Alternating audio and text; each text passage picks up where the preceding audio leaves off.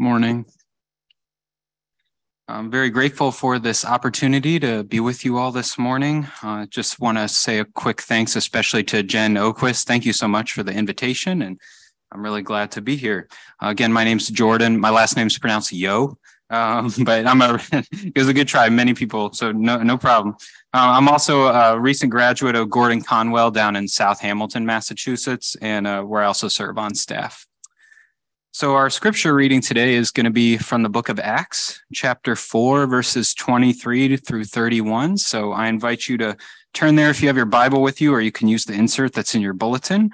Acts chapter 4, verses 23 through 31. So let me read these verses as we begin. When they were released, they went to their friends and reported what the chief priests and the elders had said to them. And when they heard it, they lifted their voices together to God and said, "Sovereign Lord, who made the heaven and the earth and the sea and everything in them, who through the mouth of our father David, your servant, said by the Holy Spirit, why did the Gentiles rage and the peoples plot in vain? The kings of the earth set themselves, and the rulers were gathered together against the Lord and against his anointed. For truly in this city there were gathered together against your holy servant Jesus, whom you anointed, both Herod and Pontius Pilate, along with the Gentiles and the peoples of Israel, to do whatever your hand and your plan had predestined to take place. And now, Lord, look upon their threats and grant to your servants to continue to speak your word with all boldness, while you stretch out your hand to heal, and signs and wonders are performed through the name of your holy servant Jesus." And when they had prayed, the place in which they were gathered together was shaken, and they were all filled with the Holy Spirit and continued to speak the word of God with boldness. This is the word of God. Now, the passage which I've just read comes from the book of Acts, and it's meant a great deal to me since I was a teenager. And perhaps you have certain passages similarly where God has brought them to mind, or and they've sustained you in difficult times, or God has used them to teach you something and you can remember that moment. If you're here and you're not a Christian, one of the great joys of being a Christian and reading scripture is that often God in his good providence will lead us to passages of the Bible exactly when we need them.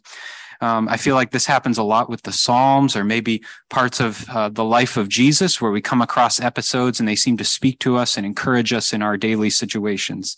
Or sometimes we might even love a passage of scripture for years even, and then one day we'll read it and we'll see that God has taught us something new that we've never seen before, even though we've been reading that passage for a long time. And this passage that we just read is one of those for me. I can specifically remember reading it in high school and God using it to teach me a lot of things.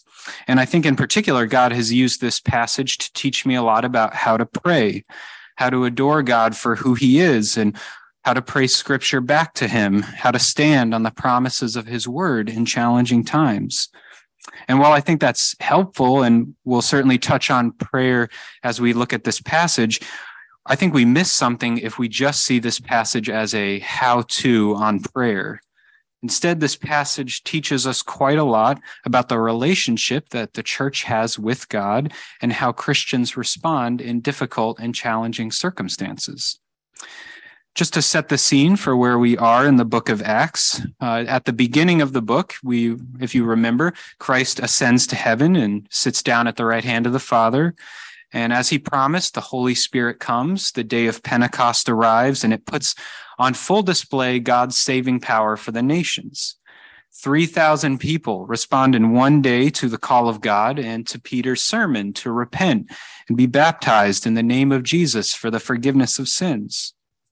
We also see in Acts chapter 2 the faithfulness of the local church as church members share their belongings and devote themselves to the gospel. We read in Acts chapter 2, verse 47, that not just 3,000 people come to Christ, but day by day, the Lord adds to the number who are being saved. And in chapter 3, just as miracles accompanied the ministry of Jesus, a lame man is healed from birth during the preaching of Peter and John.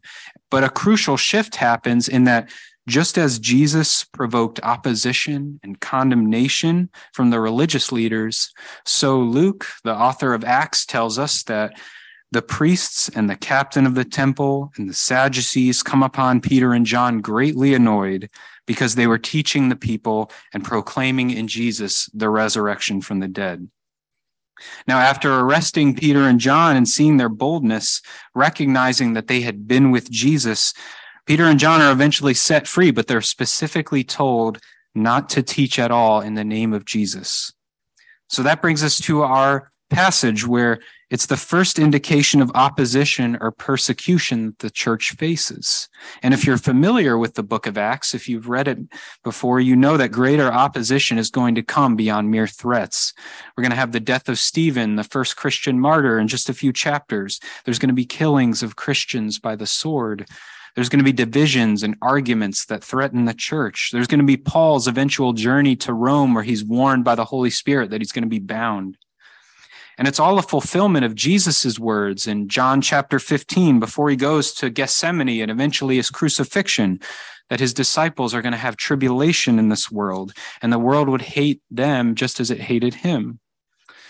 So how does the early church, after experiencing the beginning of persecution, which is going to become a constant really for the rest of church history, how does the church respond when it experiences the fulfillment of what Christ has said? What's the posture that it takes in persecution? And what does it cling to when earthly comforts and the growth that it was experiencing starts to slip away? Well, I want us to look today at three truths that I think this prayer teaches us about God and what we as Christians can cling to when the going gets tough. First, God reigns. Second, God acts. And third, God fills. God reigns, God acts, and God fills. So first, God reigns. Let's look again at verse 24 and how the believers open their prayer. And when they heard it, they lifted their voices together to God and said, Sovereign Lord, who made the heaven and the earth and the sea and everything in them. Even before getting to their requests, the disciples are confessing their utter dependence and fealty to God. They've just heard the news of opposition and warning from those with power to throw them in prison and change their life circumstances. That's the it in this verse. When they heard it, it's the news of persecution that if they continue down the path of preaching the gospel, they're going to be facing trouble. And they respond by invoking whom they know is truly in charge.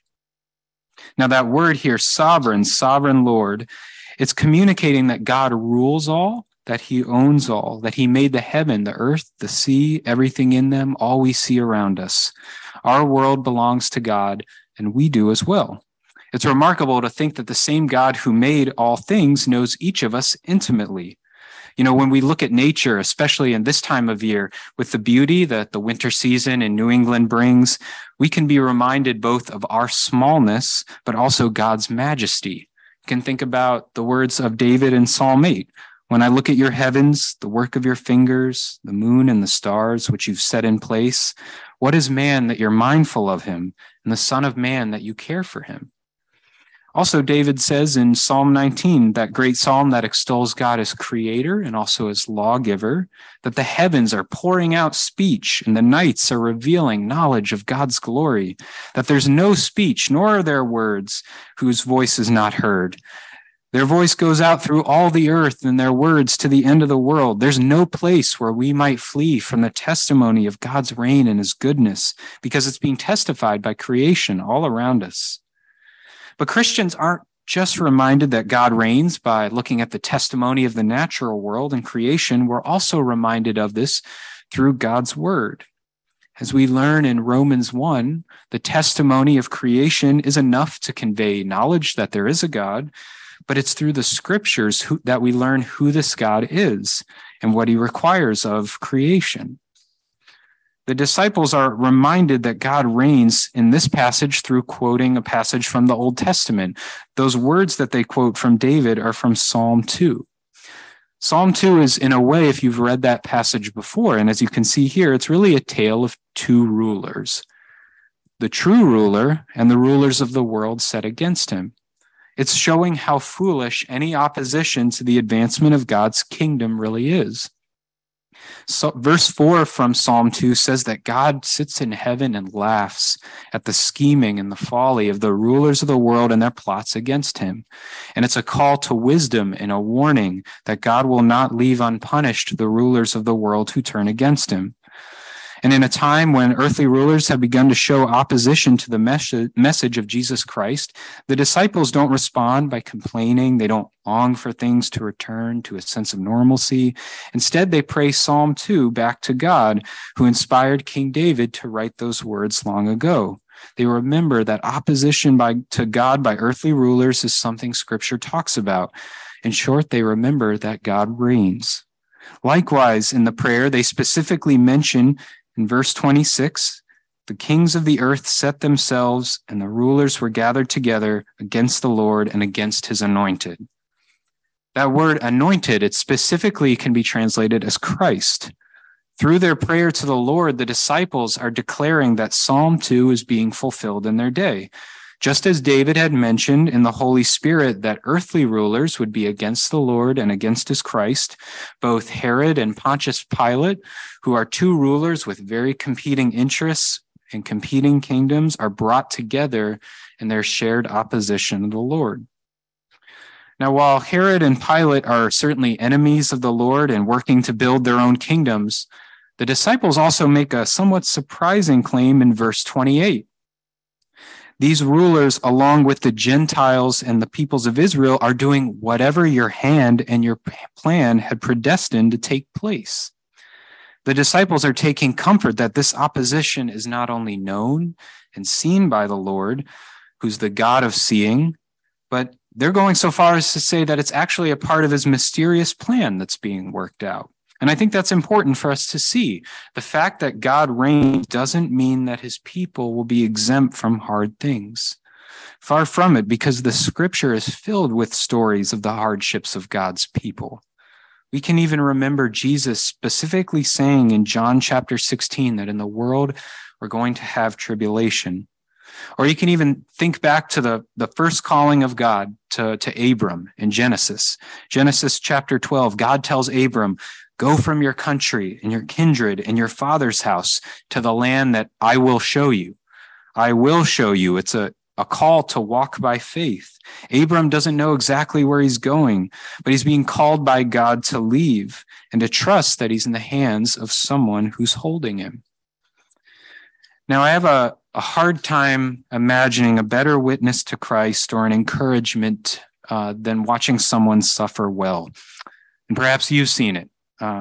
Perhaps you've watched someone battle cancer and yet they keep their eyes on Christ.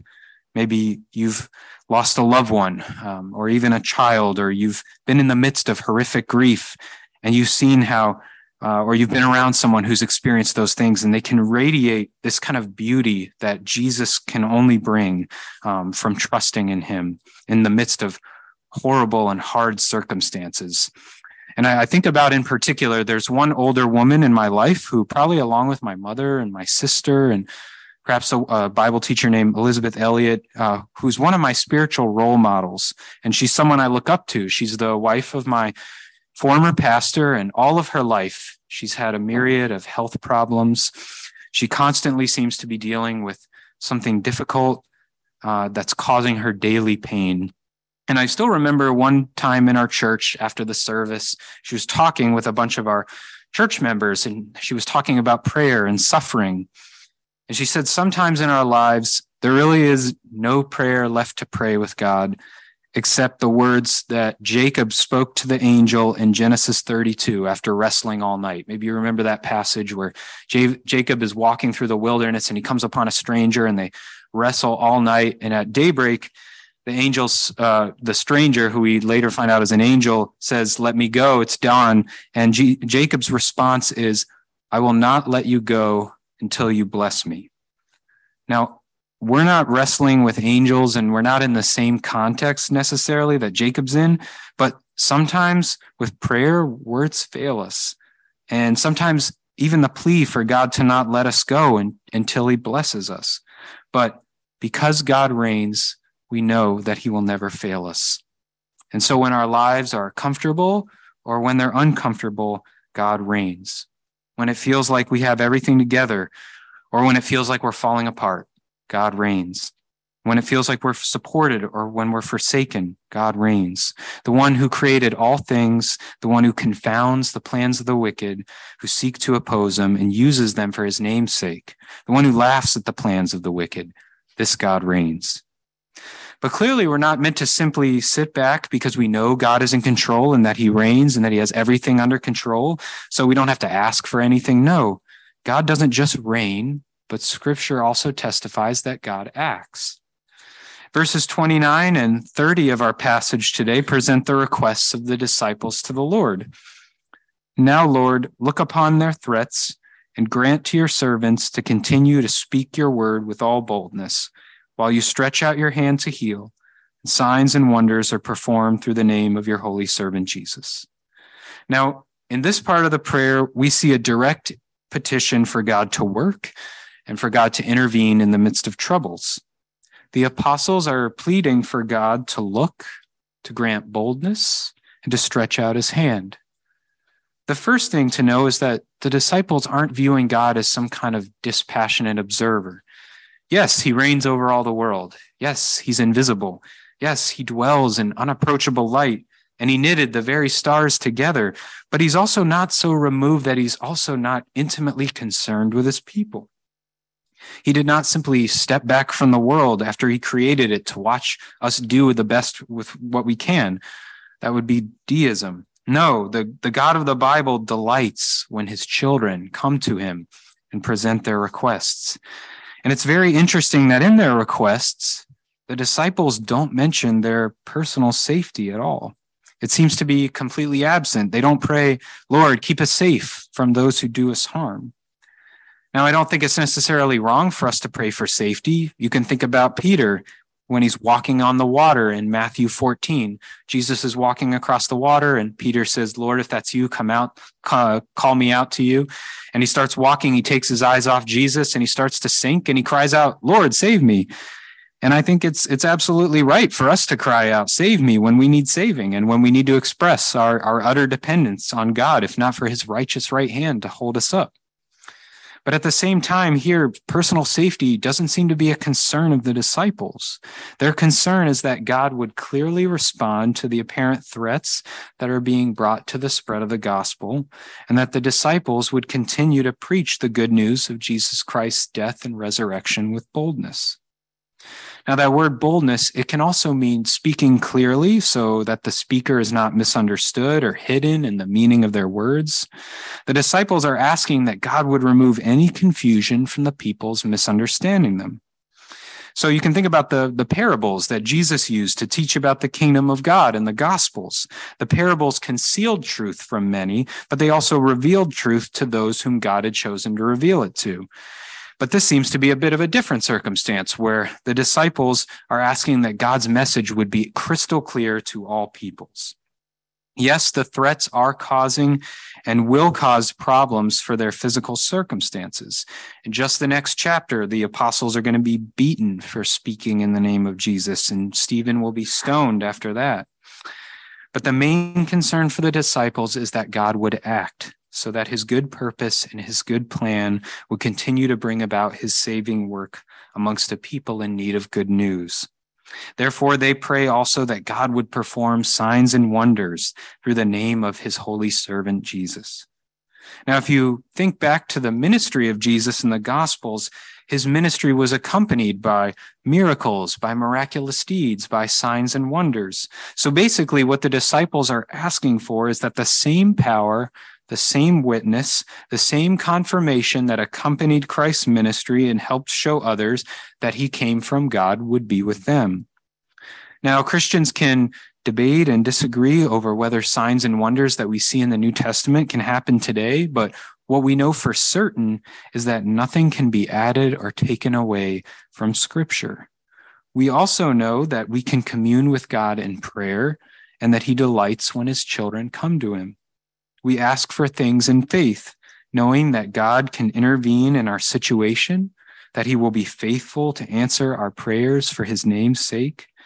We also trust that God, the one who is active, also is worthy of our trust no matter what happens. Now, I'm not sure about you, but I don't often remember illustrations or stories that I hear in sermons, but there's one illustration that I remember hearing that has always stuck with me. And I think it's because I had heard the story before I heard the preacher use it in the sermon. And so it's kind of solidified it in my brain. But it's also like the encouragement from my pastor's wife earlier. It's given me a lot of encouragement and vocabulary to pray, even when I don't know what to say. Some of you may be familiar with, there's a Christian pastor. His name is Tony Evans. He's had a ministry for a very long time in Texas. And his wife passed away back in 2020, his wife Lois. And their son, Jonathan Evans, he eulogized his mother at her funeral. And the eulogy went viral on the internet, so perhaps you've seen it. But Jonathan got up and was speaking about the prayers that he had prayed for his mom in her final days and his wrestling with the Lord over watching his mother prepare to die. And he then spoke about words of comfort that God revealed to him in his prayers. And I just want to share these with you. I think it's a beautiful witness displaying the hope that Christians have. He said, "There were always only two answers to my prayers. Either she, his mother, was going to be healed, or she was going to be healed. Either she was going to live, or she was going to live. Either she was going to be with family, or she was going to be with family. Either she was going to be well taken care of, or she was going to be well taken care of." That's that beautiful witness of being able to rest content in the arms of Jesus, knowing that whatever happens, we're going to either experience that healing here in this life, temporary, but we're also going to experience that healing after we die and see Jesus face to face. We're going to be healed, or we're going to be healed.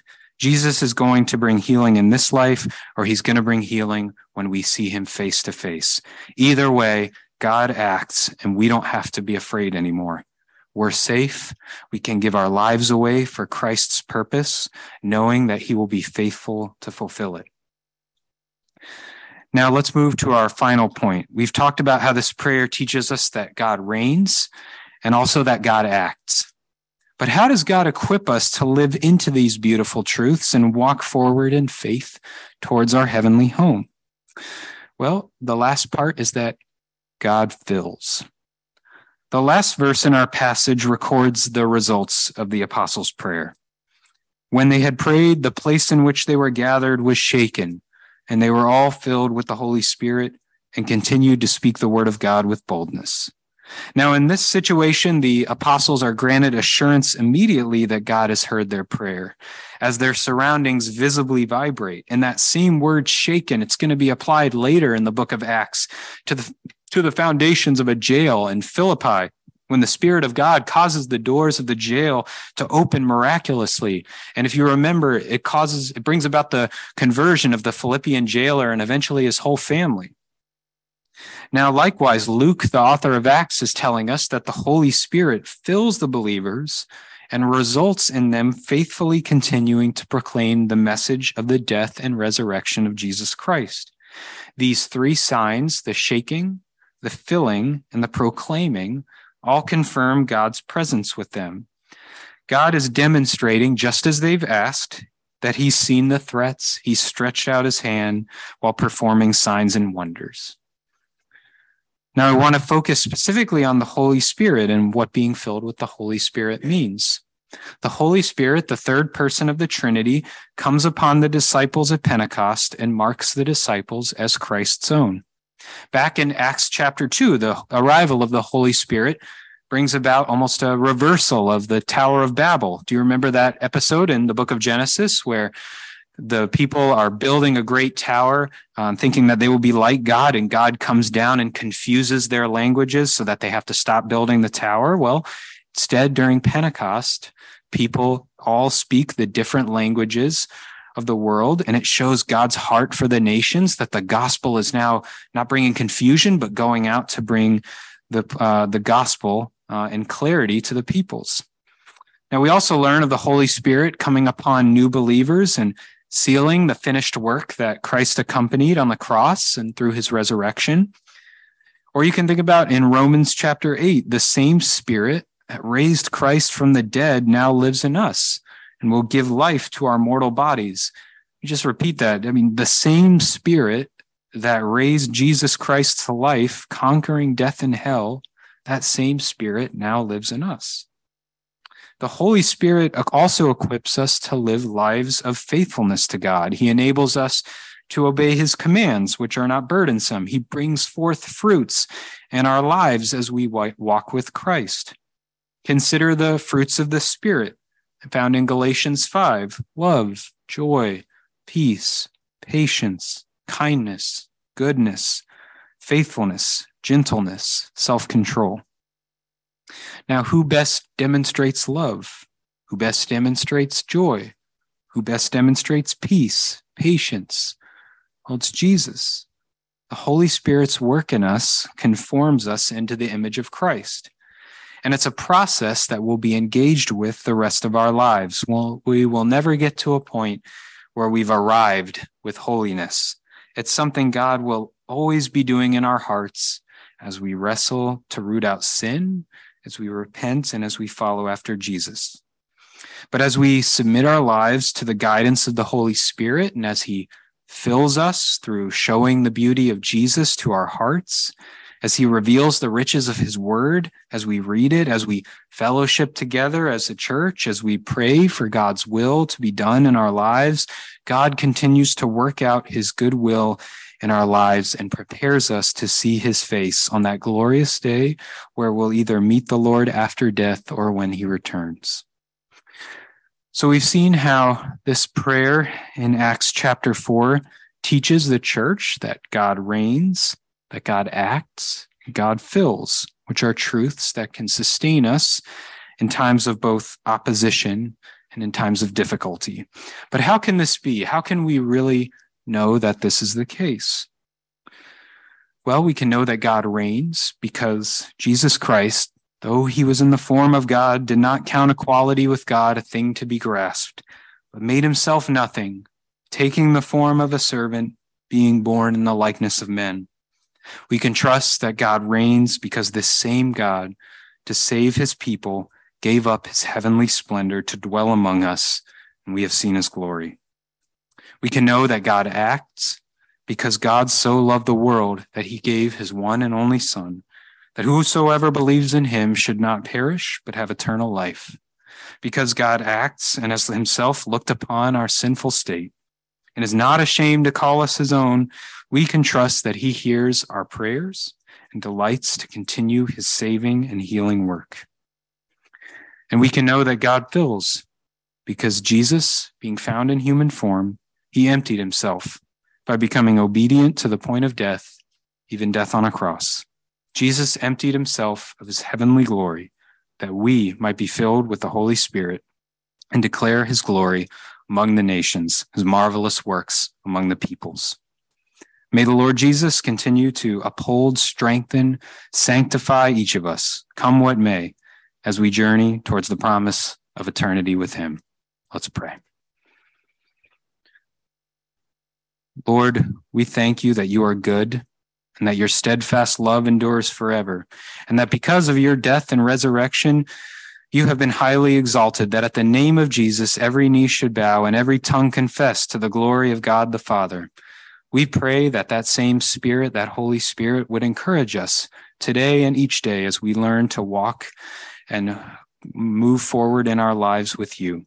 We pray that we would continue to be encouraged to trust in you with all of our hearts and not lean on our own understandings, but in all our ways may we acknowledge you, because you, Lord Jesus, are the one who makes our path straight. And it's in your name that we pray. Amen.